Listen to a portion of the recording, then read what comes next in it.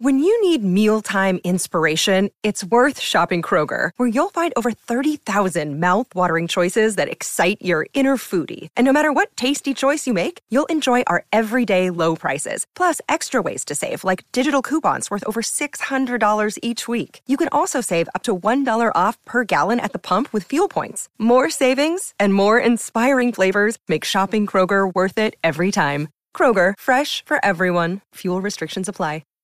Welcome to the Witcher Lorecast, where we take a look into the vast universe of The Witcher, such as the games, books, shows, and so much more.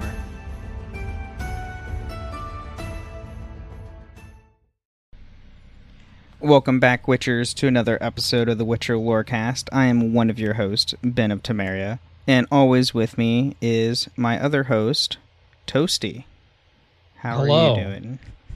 I'm doing good for the second time. Yes, yeah, we had an interesting way of also recording, but not recording part of this episode. So here's take 2. But yeah, where are we going today for the last bestiary of October? We're going to talk about the Crones, the ladies of the wood. Oh boy, everybody's favorite 3 romanceable characters, right? Imagine if you could. No. Imagine if you, I don't want to imagine. Imagine the power you could have, right? Sure. We'll go with that and have the listeners imagine that in their head. Have fun. Yep. Imagine. Be very vivid in your mind descriptions. Oh God! See, they're not going to want to, but now they're not going to want to. They're going to unconsciously do it because I've told them to do it. So that, and we know we're going to get. Jin's going to comment on this. I can already guarantee that. I think the funny thing is, right, is like with as much time I've spent with Jin, I found out that I think I'm more of a degenerate than Jin and more willing to do certain things than Jin is. So. She may even have a cutoff point on this where I'm being like a fucking freak, but it's fine. Okay, moving on. We are talking Monster Fucker Month. Ben, what do you want from me? There we go. There you have it, everyone. That's what it is. That's what October is. It's Monster Fucker Month. That's way to get the podcast labeled explicit within like a minute and a half of recording. Hey, you said it. That's fine. It's fine. I've noticed that most of ours are anyway, so it doesn't really matter. That's a fair point. Do you want to give the update about the statue again? Oh, yeah. Yeah, there is a $500 statue of the Crones that was just announced today as we are recording this on the 24th. So if you want to go and buy a $500 statue of the Crones, buy at your peril because it's detailed. That's all I will say. I'm pretty sure I haven't seen it, but I'm assuming that it's going to be like in the standard crone form and not the crone forms with titties. So no, it's the standard ones with the monstrous looking, the beehive and everything. Yeah. But anyways, let's get into this bestiary entry, as is how we start all of our bestiary episodes. Sister Crones, hand in hand, terrors of the sea and land, thus do go about, thrice to thine, and thrice to mine, and thrice again to make up 9. From the play Macbeth, with a V, Act 1, Scene 3. Which is the Witcher's version of the Macbeth. Yeah, pretty much. But, Now, like I want to know, who wrote Macbeth? Was it Dandelion? No, I think there was a name. Oh, man, you're going to make me look it up right now. Because I remember that there was a name with it. And I think it was in the trivia notes specifically. Bestiary mentions the presumed play Macbeth, which makes the affiliation. Okay, never mind. It doesn't actually say. Oh, well. Darn. Someone made it.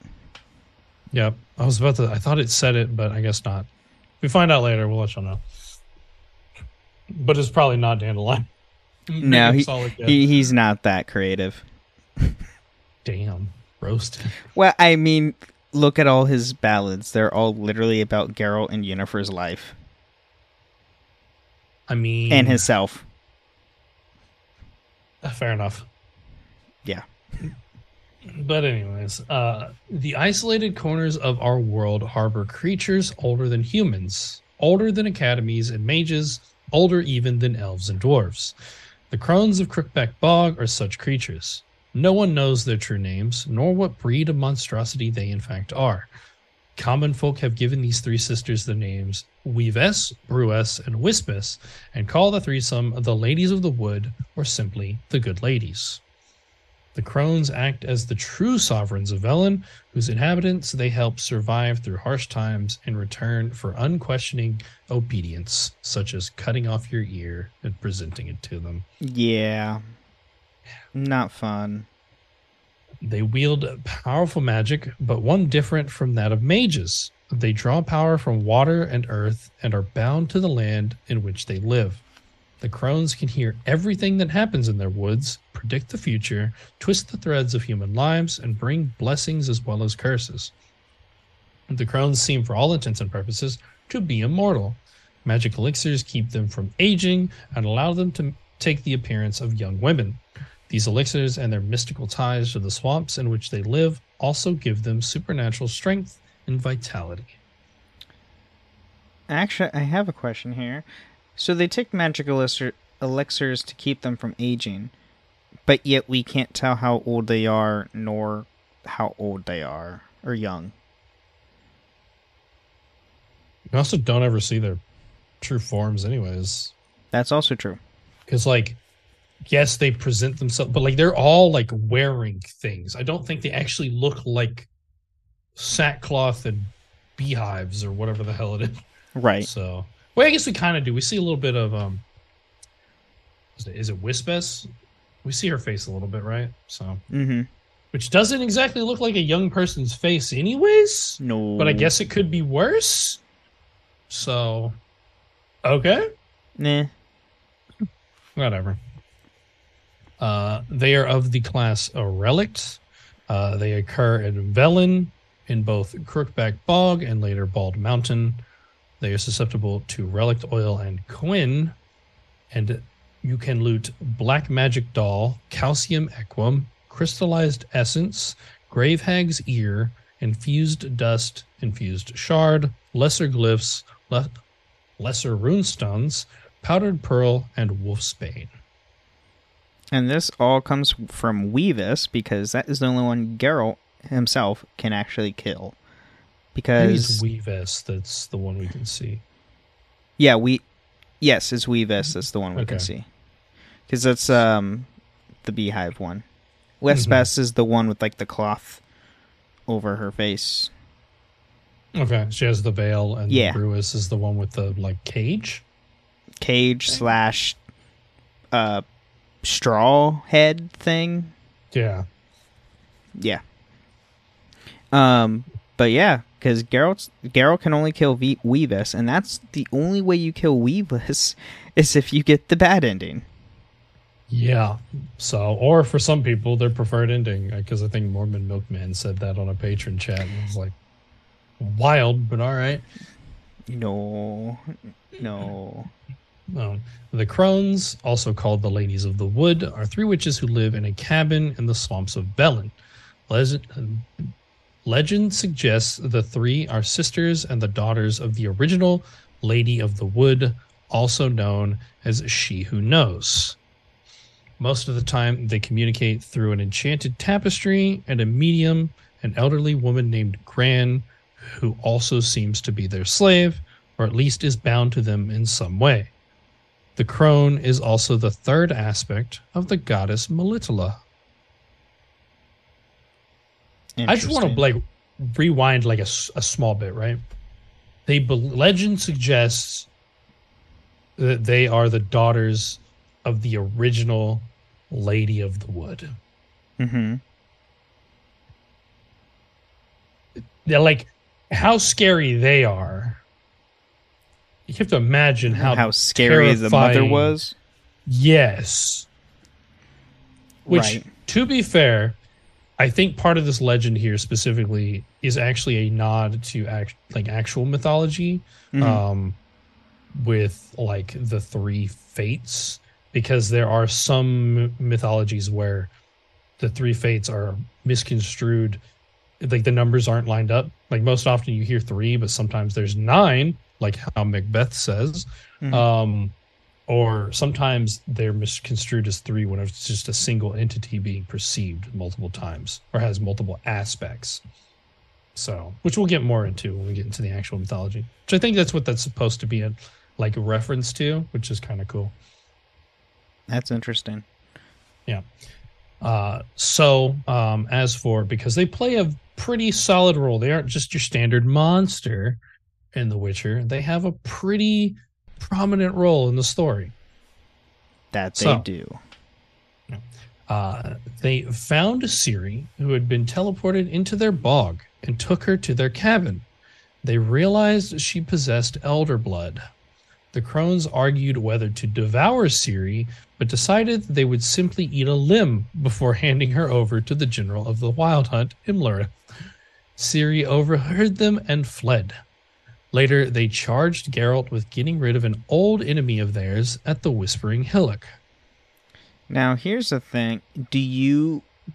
So what I normally kill the spirit, because that's typically the better ending for the Baron. I mean, I've done both. And if you don't kill the spirit, I really feel bad for Anna. Anna is her name. Yeah. Yeah, because it doesn't end well. So, I typically free the spirit. Oh, that's what it is. It freeing or killing is the one that like saves Anna. Oh, okay, that's the one I do. I typically free the spirit because when it comes down to it, yes, there's a lot of casualties that come out of it. Anna in my opinion, Anna is the only one that I consider an unfortunate casualty. Because the village dies. Oh, that's true. The village has sworn their loyalty to the Crones, which is like very misconstrued, and like I don't feel bad for them because like the Crones are evil and they swore. And granted, they may not be seeing the full aspect, but it becomes a matter of like a village or children. Right, I completely forget that. If you free the spirit, the kids go free, but Anna becomes a hag. But if you kill the spirit, Anna goes free, but the Crones eat the children. Right. So it's kind of like becomes a decision there, and so I typically free the spirit because it's also like it is very much, I think, in my mind, a Geralt decision that he would make. Like freeing the spirit, because he's easily like, regardless of the dude and how much we love him, he's easily manipulated. Oh, he really is. Left and right. So like the Whispering Hillock being like, hey, yo, like I'll do this thing. Don't like nothing bad will happen. He'd fully believe that just because he's just that guy, and like he knows that the Crones are fucking bad news. So like, yeah, if he's gonna, and Geralt favors children, like he's going to save the children over other people, generally speaking. So, fair point. So it's an unfortunate thing, but like, again, it's The Witcher, and a lot of the times when you make a decision, you're going to have bad sides to either decision, regardless. So, yeah, my normal. Now I'm debating because I'm about to get to this point in my playthrough of The Witcher 3, and it's now one of the, it's kind of like.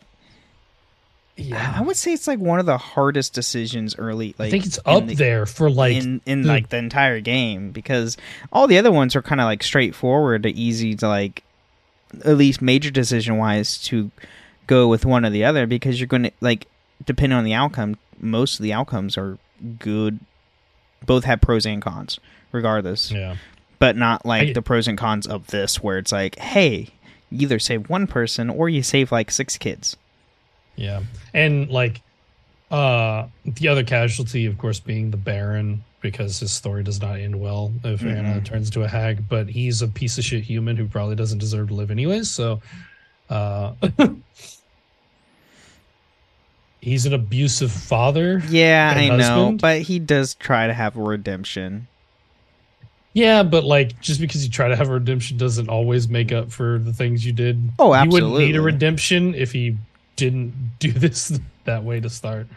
They really do. The game does do a good job manipulating you to try to make you like him, but like you just have to like think about the fact that it's like, no, this dude's horrible. He's like really awful. So That's fair. But anyways, that tangent over. The alderman of Downwarren, a servant of the Crones, cut off his ear and gave it to Geralt as payment that the witches desired. This was a common payment as tribute to the Crones, as they used the ears as a way to monitor the woods. It's fucking so creepy. Yeah, and they wear them. Yeah. Yeah. Don't they string them up in the trees too? That allows them to hear from. It's crazy. When Geralt returned to the bog, he placed the ear upon the stone, and the crones came to him in person. Regardless of whether Geralt frees or kills the spirit, they tell him of their encounter with Ciri. Geralt can return with the Baron and his daughter to retrieve Anna, but if the Whispering Hillock was freed, the crones punish Anna by turning her into a water hag because she allowed the children to escape. They send monsters, including a fiend, to attack those trespassing on their land. And this is your first experience, like, with a fiend.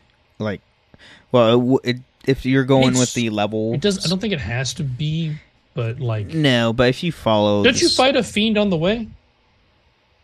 No. This is the first fiend that you would encounter. Now, unless you try to do the cow selling tactic, you would encounter a fiend then.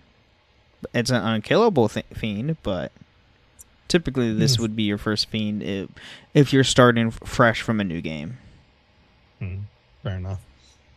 Later, when Geralt and Ciri return to Bald Mountain to kill Imlerith, they split up and Ciri battles the crones. She found that the three witches had taken on a more attractive form.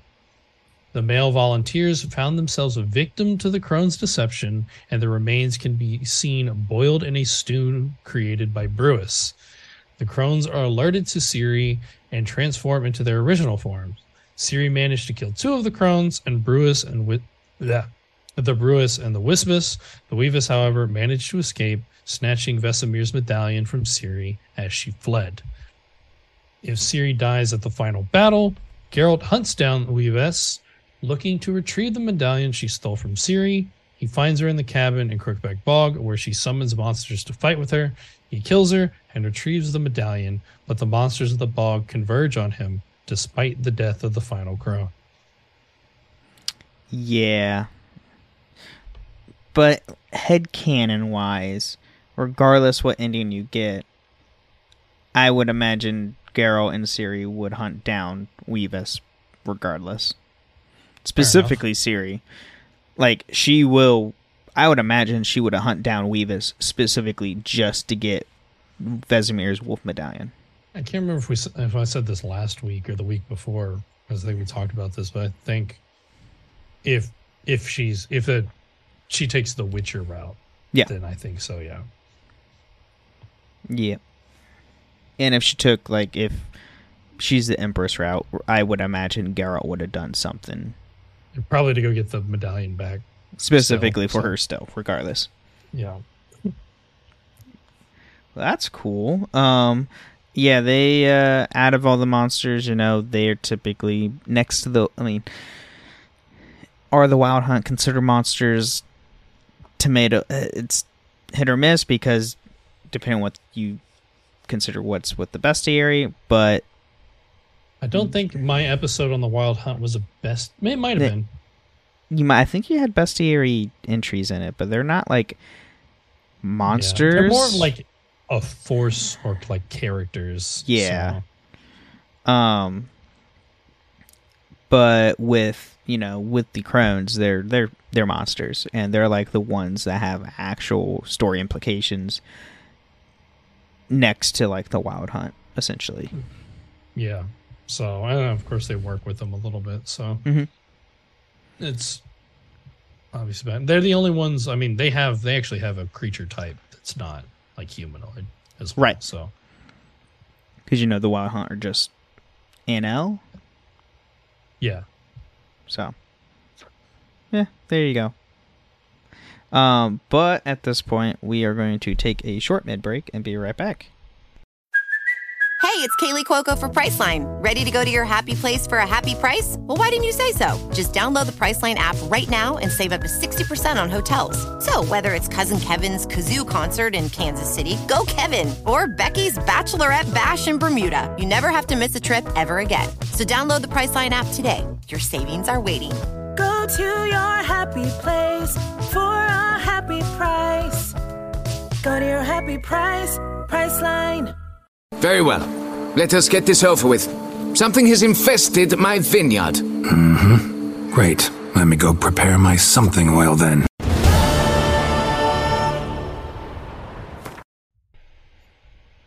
All right, welcome to the mid-break of the show where we talk about everything with the podcast that has nothing to do with the lore of The Witcher. And at this point, I want to thank all of our patrons that are supporting us, especially our Higher Vampire, Jared M., who gets a shout-out at every episode. And if you want to become a patron, you can go to patreon.com/WitcherLorecast, and you can sign up for get tiers to get ad-free episodes, or even join us once a month on the show. Specifically, next week is our patron chat, which our patrons get to decide something that we get to talk about. And, being October, it's probably going to be doing something with monsters, knowing how Octobers go. Yep.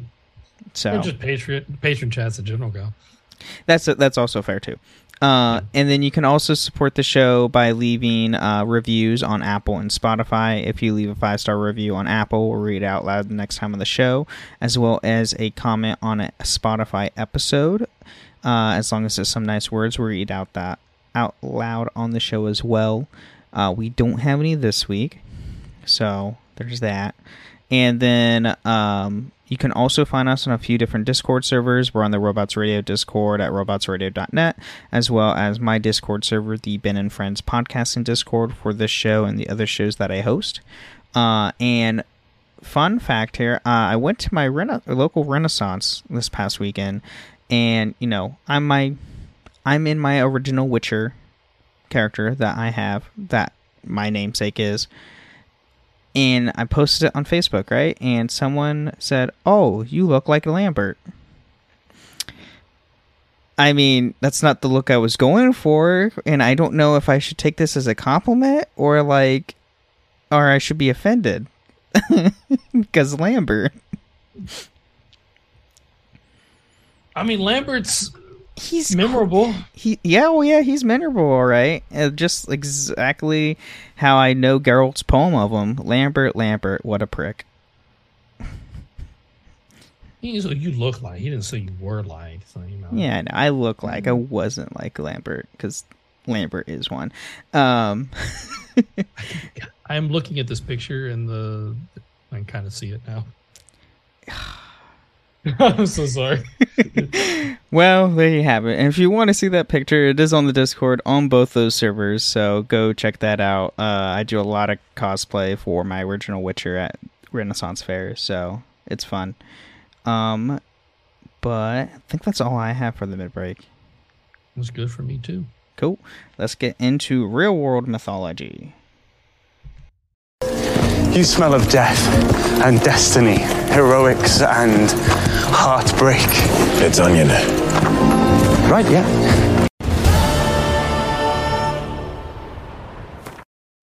All right, so I promised it last week, so we're going to do it this week and talk about Baba Yaga. Baba Yaga. Baba Yaga, because the Crones are heavily inspired by Baba Yaga. So let's get into it, because there's a lot.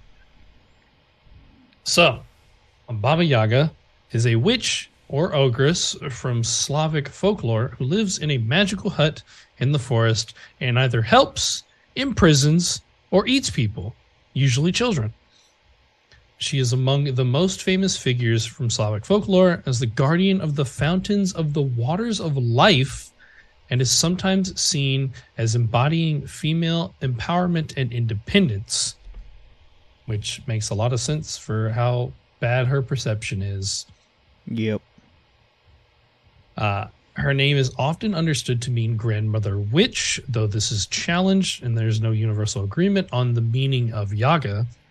She is first mentioned in a book on Russian grammar in 1755, but is thought to have existed in the oral tradition of Slavic folktales much earlier. Although she is usually the villain of any piece she appears in, she can also offer assistance and is understood as more of a trickster character who encourages transformation than the stock figure of an evil witch. Interesting. Yeah. Baba Yaga is probably best known from the story of Vasilisa the Beautiful, in which she inadvertently frees the heroine from the tyranny of her stepmother and stepsisters, but also figures in other famous tales such as The Frog Princess and Baba Yaga and the Kind-Hearted Girl, in which she is cast in a similar role. A number of her tales follow the paradigm of the Cinderella story, where she plays the part of the fairy godmother, but with a decidedly sinister twist. What? I mean, like, that makes sense, right? Like, interesting. It does. I mean, it does. I mean, and this is obviously not like the Disney Cinderella. This is like the Brothers Grimm Cinderella. Yeah, which I mean, that I don't know. Does Brothers Grimm have this? Do they? I'm not an expert in the Brothers Grimm. I don't know. Maybe, but like, yeah, modern depictions we see more like happy fairy tales or whatever. But like Brothers Grimm and like the older versions of these fairy tales were decidedly much darker. A lot more bad things going on in them. So like, but it also kind of, I mean, when you think about the Witcher in general, like how many stories do we have that are like based on fairy tales with like dark twists in them or whatever? Like Novellen is just Beauty and the Beast, but like evil. So the Brother Grimms didn't have a Cinderella, but they had a story titled the Ashen Poodle, or The Little Ash Girl, which then became Cinderella later in English translations. Okay. Well, there you go. This seems like a very similar story, Vasilisa the Beautiful. Or we can go off the Cinderella story in the Witcher universe, where Cinderella is at a pond at a castle, and then a Zoogle eats her whole and leaves one slipper behind. That's true. I mean, like, Witcher is just soaking in dark fairy tales, so it does work just very nicely. But as she lives outside the norms of society and always by her own rules, she has come to embody the concept of feminine power and emancipation in the modern age. Books, films, and television shows reference her today in this role, and although she retains her menacing character, she is increasingly seen as a source of wisdom and power rather than a personification of evil, which I think is really cool. Yeah. Granted, in The Witcher, they did make her evil. That's that wasn't Baba. That wasn't technically Baba Yaga, but it was Baba Yaga. Okay, she had chicken like hut. It was Baba Yaga. Yep. But moving on to her depiction and name possibilities, because there's a lot of name possibilities, which I think is hilarious. But Baba Yaga is depicted as an enormous, ugly old woman who lives in a hut built on 4 tall chicken legs that can turn about or relocate on command. She is often seen draped over her stove or reclining in the hut across the entire expanse, with her large nose touching the ceiling. When she leaves her house, she rides in a mortar propelled by a pestle with one hand, while in the other she holds a broom she uses to wipe away any trace of her tracks. Yep. What? I mean, the chicken leg hat thing. I mean, if you go, that's iconic. That's iconic. Well, and go watch Witcher season 2. You'll see that. Mm-hmm. The season we don't like talking about, but you see it. Yeah. So like, but I didn't. The mortar and pestle thing was like new. I was like, damn, that's wild. It was fun though. I mean, these fairy tales have some. I mean, that just sounds like a mount that you would have in a video game. Yeah, fair enough. A petition to replace Roach with a mortar and pestle. No, kidding. No, not really. No. But he would have a mortar and pestle like on Roach, like in the saddlebags. True, he would. That he would. But anyways, she usually leaves her hut in the morning, returning in the evening, and commands a flock of black geese that circle the skies looking for children.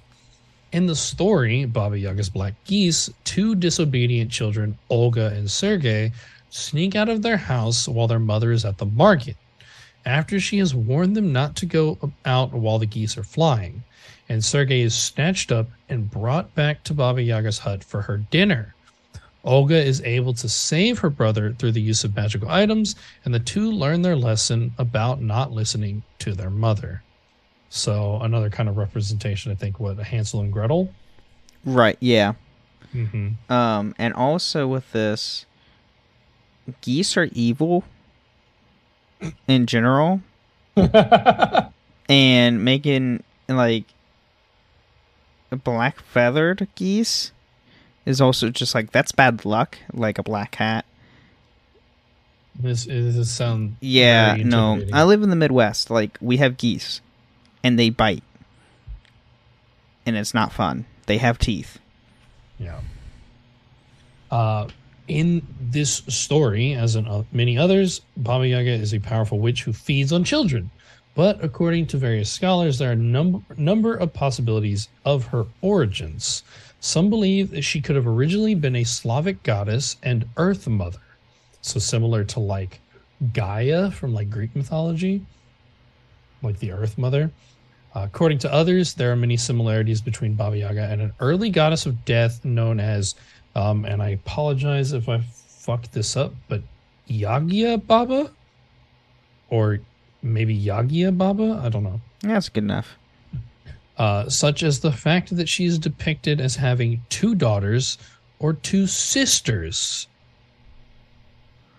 Which I thought was very interesting right there. So, where that comes into play there. Other scholars believe she was initially the personification of nature, which can be cruel or kind in turns, or as a storm cloud or storm, while others have claimed she personifies a plow which breaks the earth to enable the planting, fertilization, and growth of crops. So maybe like Demeter from Greek mythology, I guess. And speaking of, more still cite that she could have been the Slavic version of the goddess Persephone, which I think is interesting, or that she was brought into being by the devil, which makes me wonder if like the Lady of the Wood, like the original one or whatever, like, because we know that Gontar O'Dim is like the devil. Did he have a wife that then these are... Oh. Yeah. Oh, no. Yeah, see, that's what made me think. I was like brought into being by the devil, if he's the devil, and then like...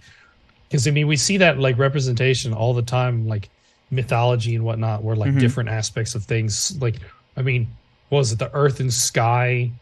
Like, in Greek mythology, I think Uranus, the sky, and then Gaia, the earth or whatever, bred and made like the Titans, and then but like then there's situations where Gaia slept with other beings, like Gaia slept with Poseidon, and then the Cyclops are made and stuff like that.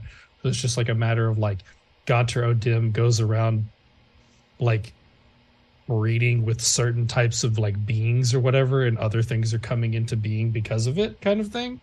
Like, who knows? That's terrifying. It is terrifying, but I had to think about it. But obviously, with all these, none of these possibilities are universally agreed upon. Now, scholar Andreas Johns writes, in Old Russian, the word baba could refer to a midwife, sorceress, or fortune teller, and the standard modern Russian word for grandmother, babushka, which is derived from it. Baba in modern Russian is also a pejorative term for a woman.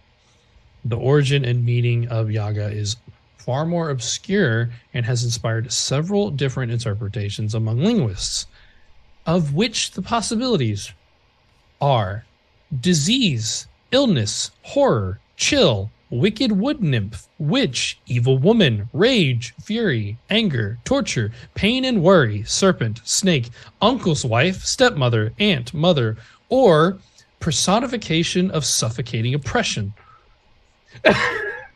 What in the world? These are all possibilities. Nothing is universally agreed upon. So therefore the direct meaning of yaga doesn't have a one term meets all kind of thing. So these are just possibilities for any of those. So because of that, the name has generally been understood to just mean grandmother witch, even if it's not a direct translation. So, I mean, this alone, like a lot of the words that's associated with Baba. No, these are with Yaga. Yaga. So Baba Yaga. is like old lady grandmother. Okay, Yaga. I mean, a lot of the words are kind of like representation into the Crones themselves. Mm-hmm. So, except for uncle's wife. Wait, no, that could mean, yeah, uncle's wife. Okay. Stepmother, aunt, mother, or what the?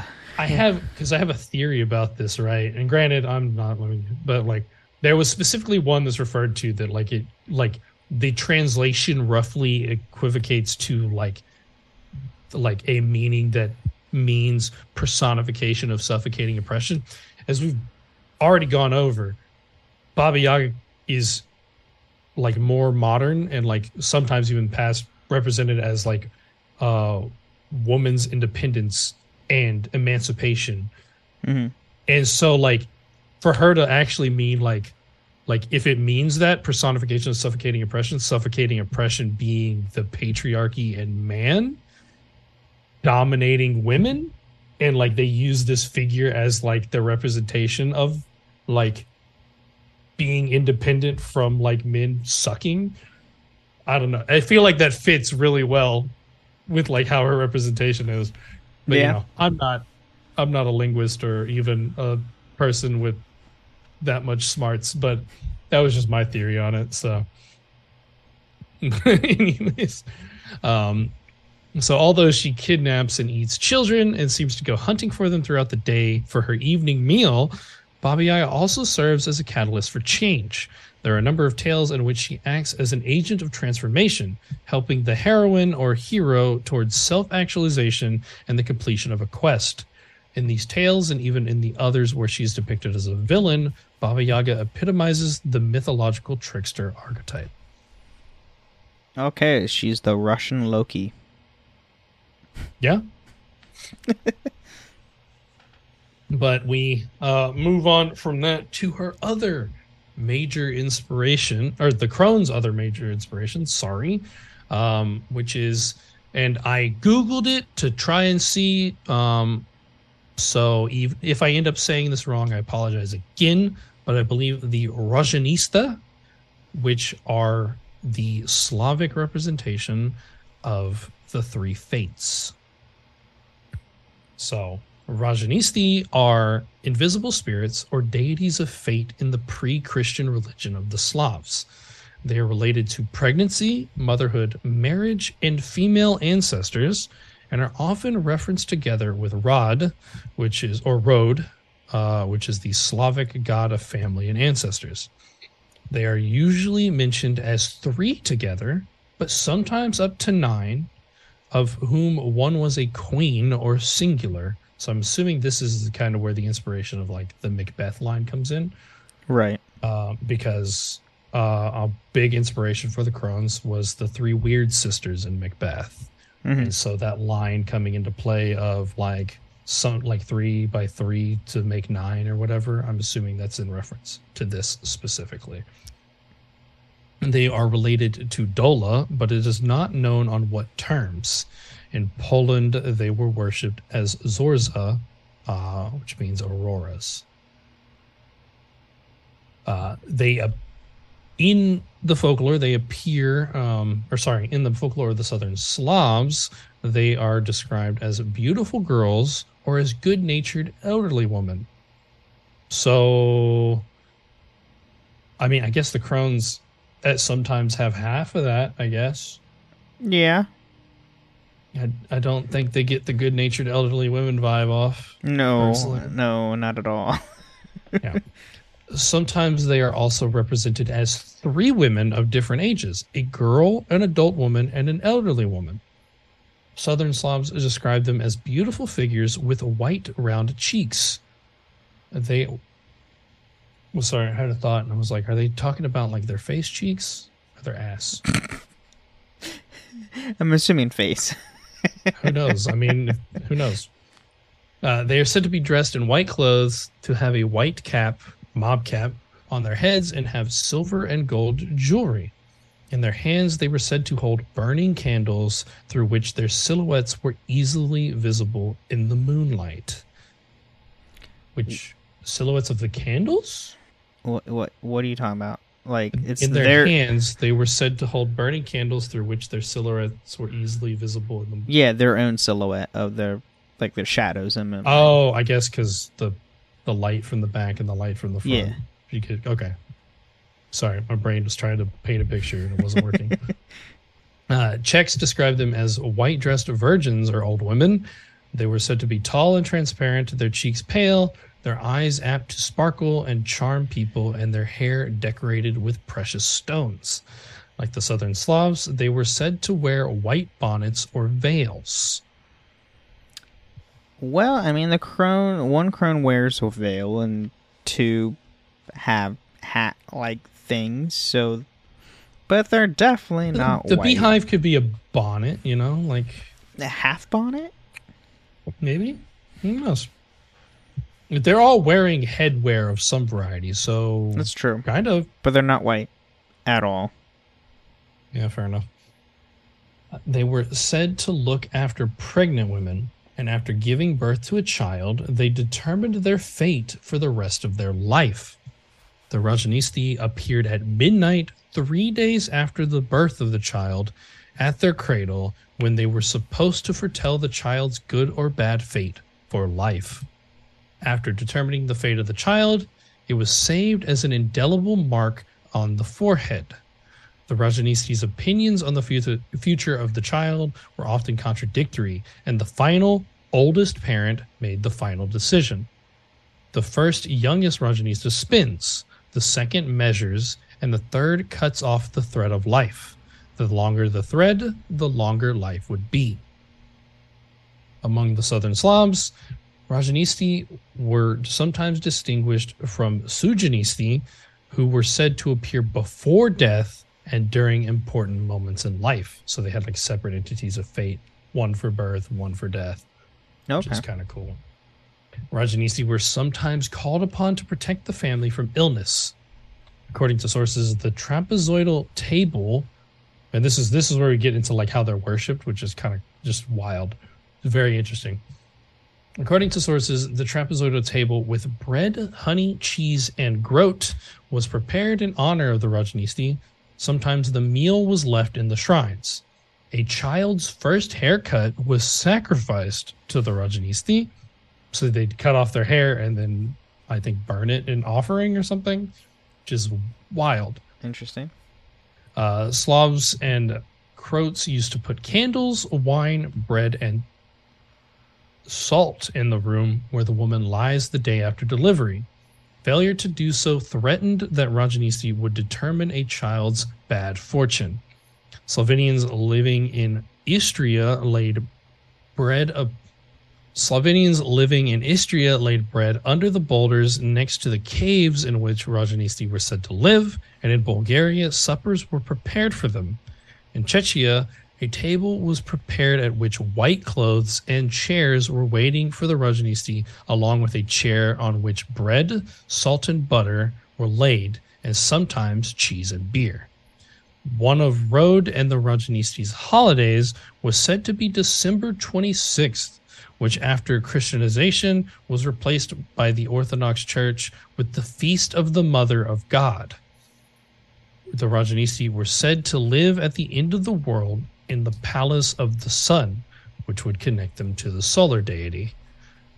And obviously, there are many similarities in representation of these figures with other European mythologies, such as the Roman Parse, Greek Moray or Morai, Norse Norns, the Celtic goddess Brigid, and three persons or three matres, and the Baltic Alema, who sometimes appeared in three forms.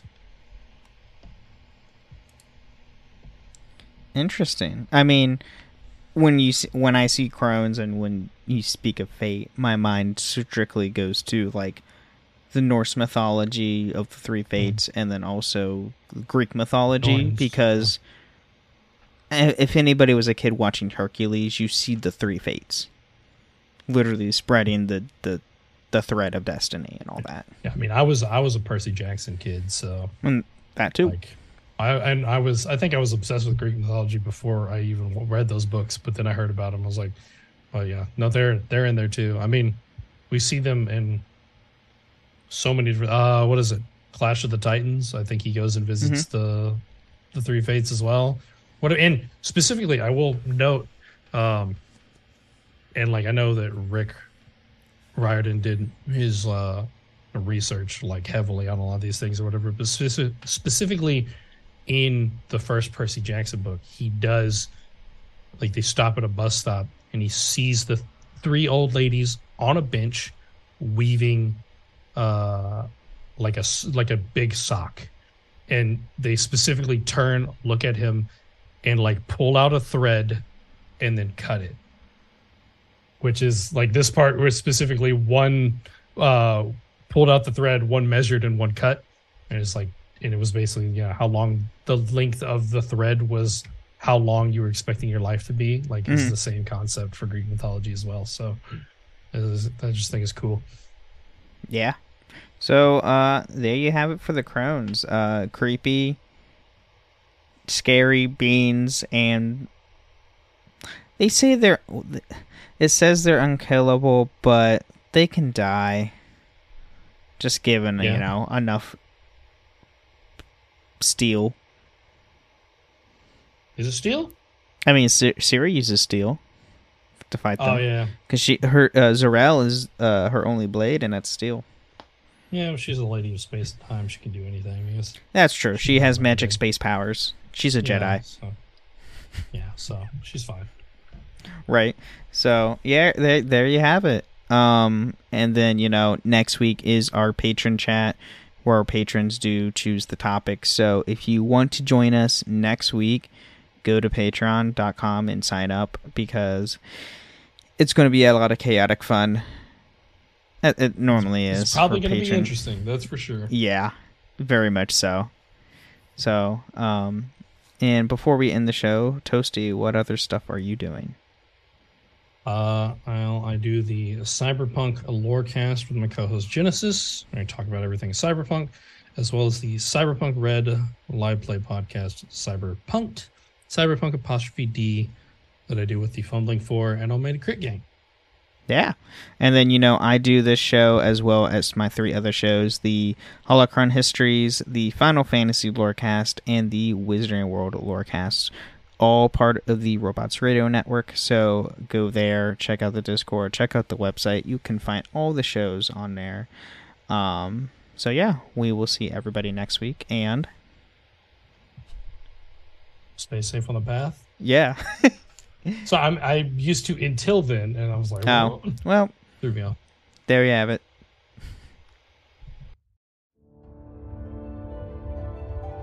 Thank you for listening to the Witcher Lorecast.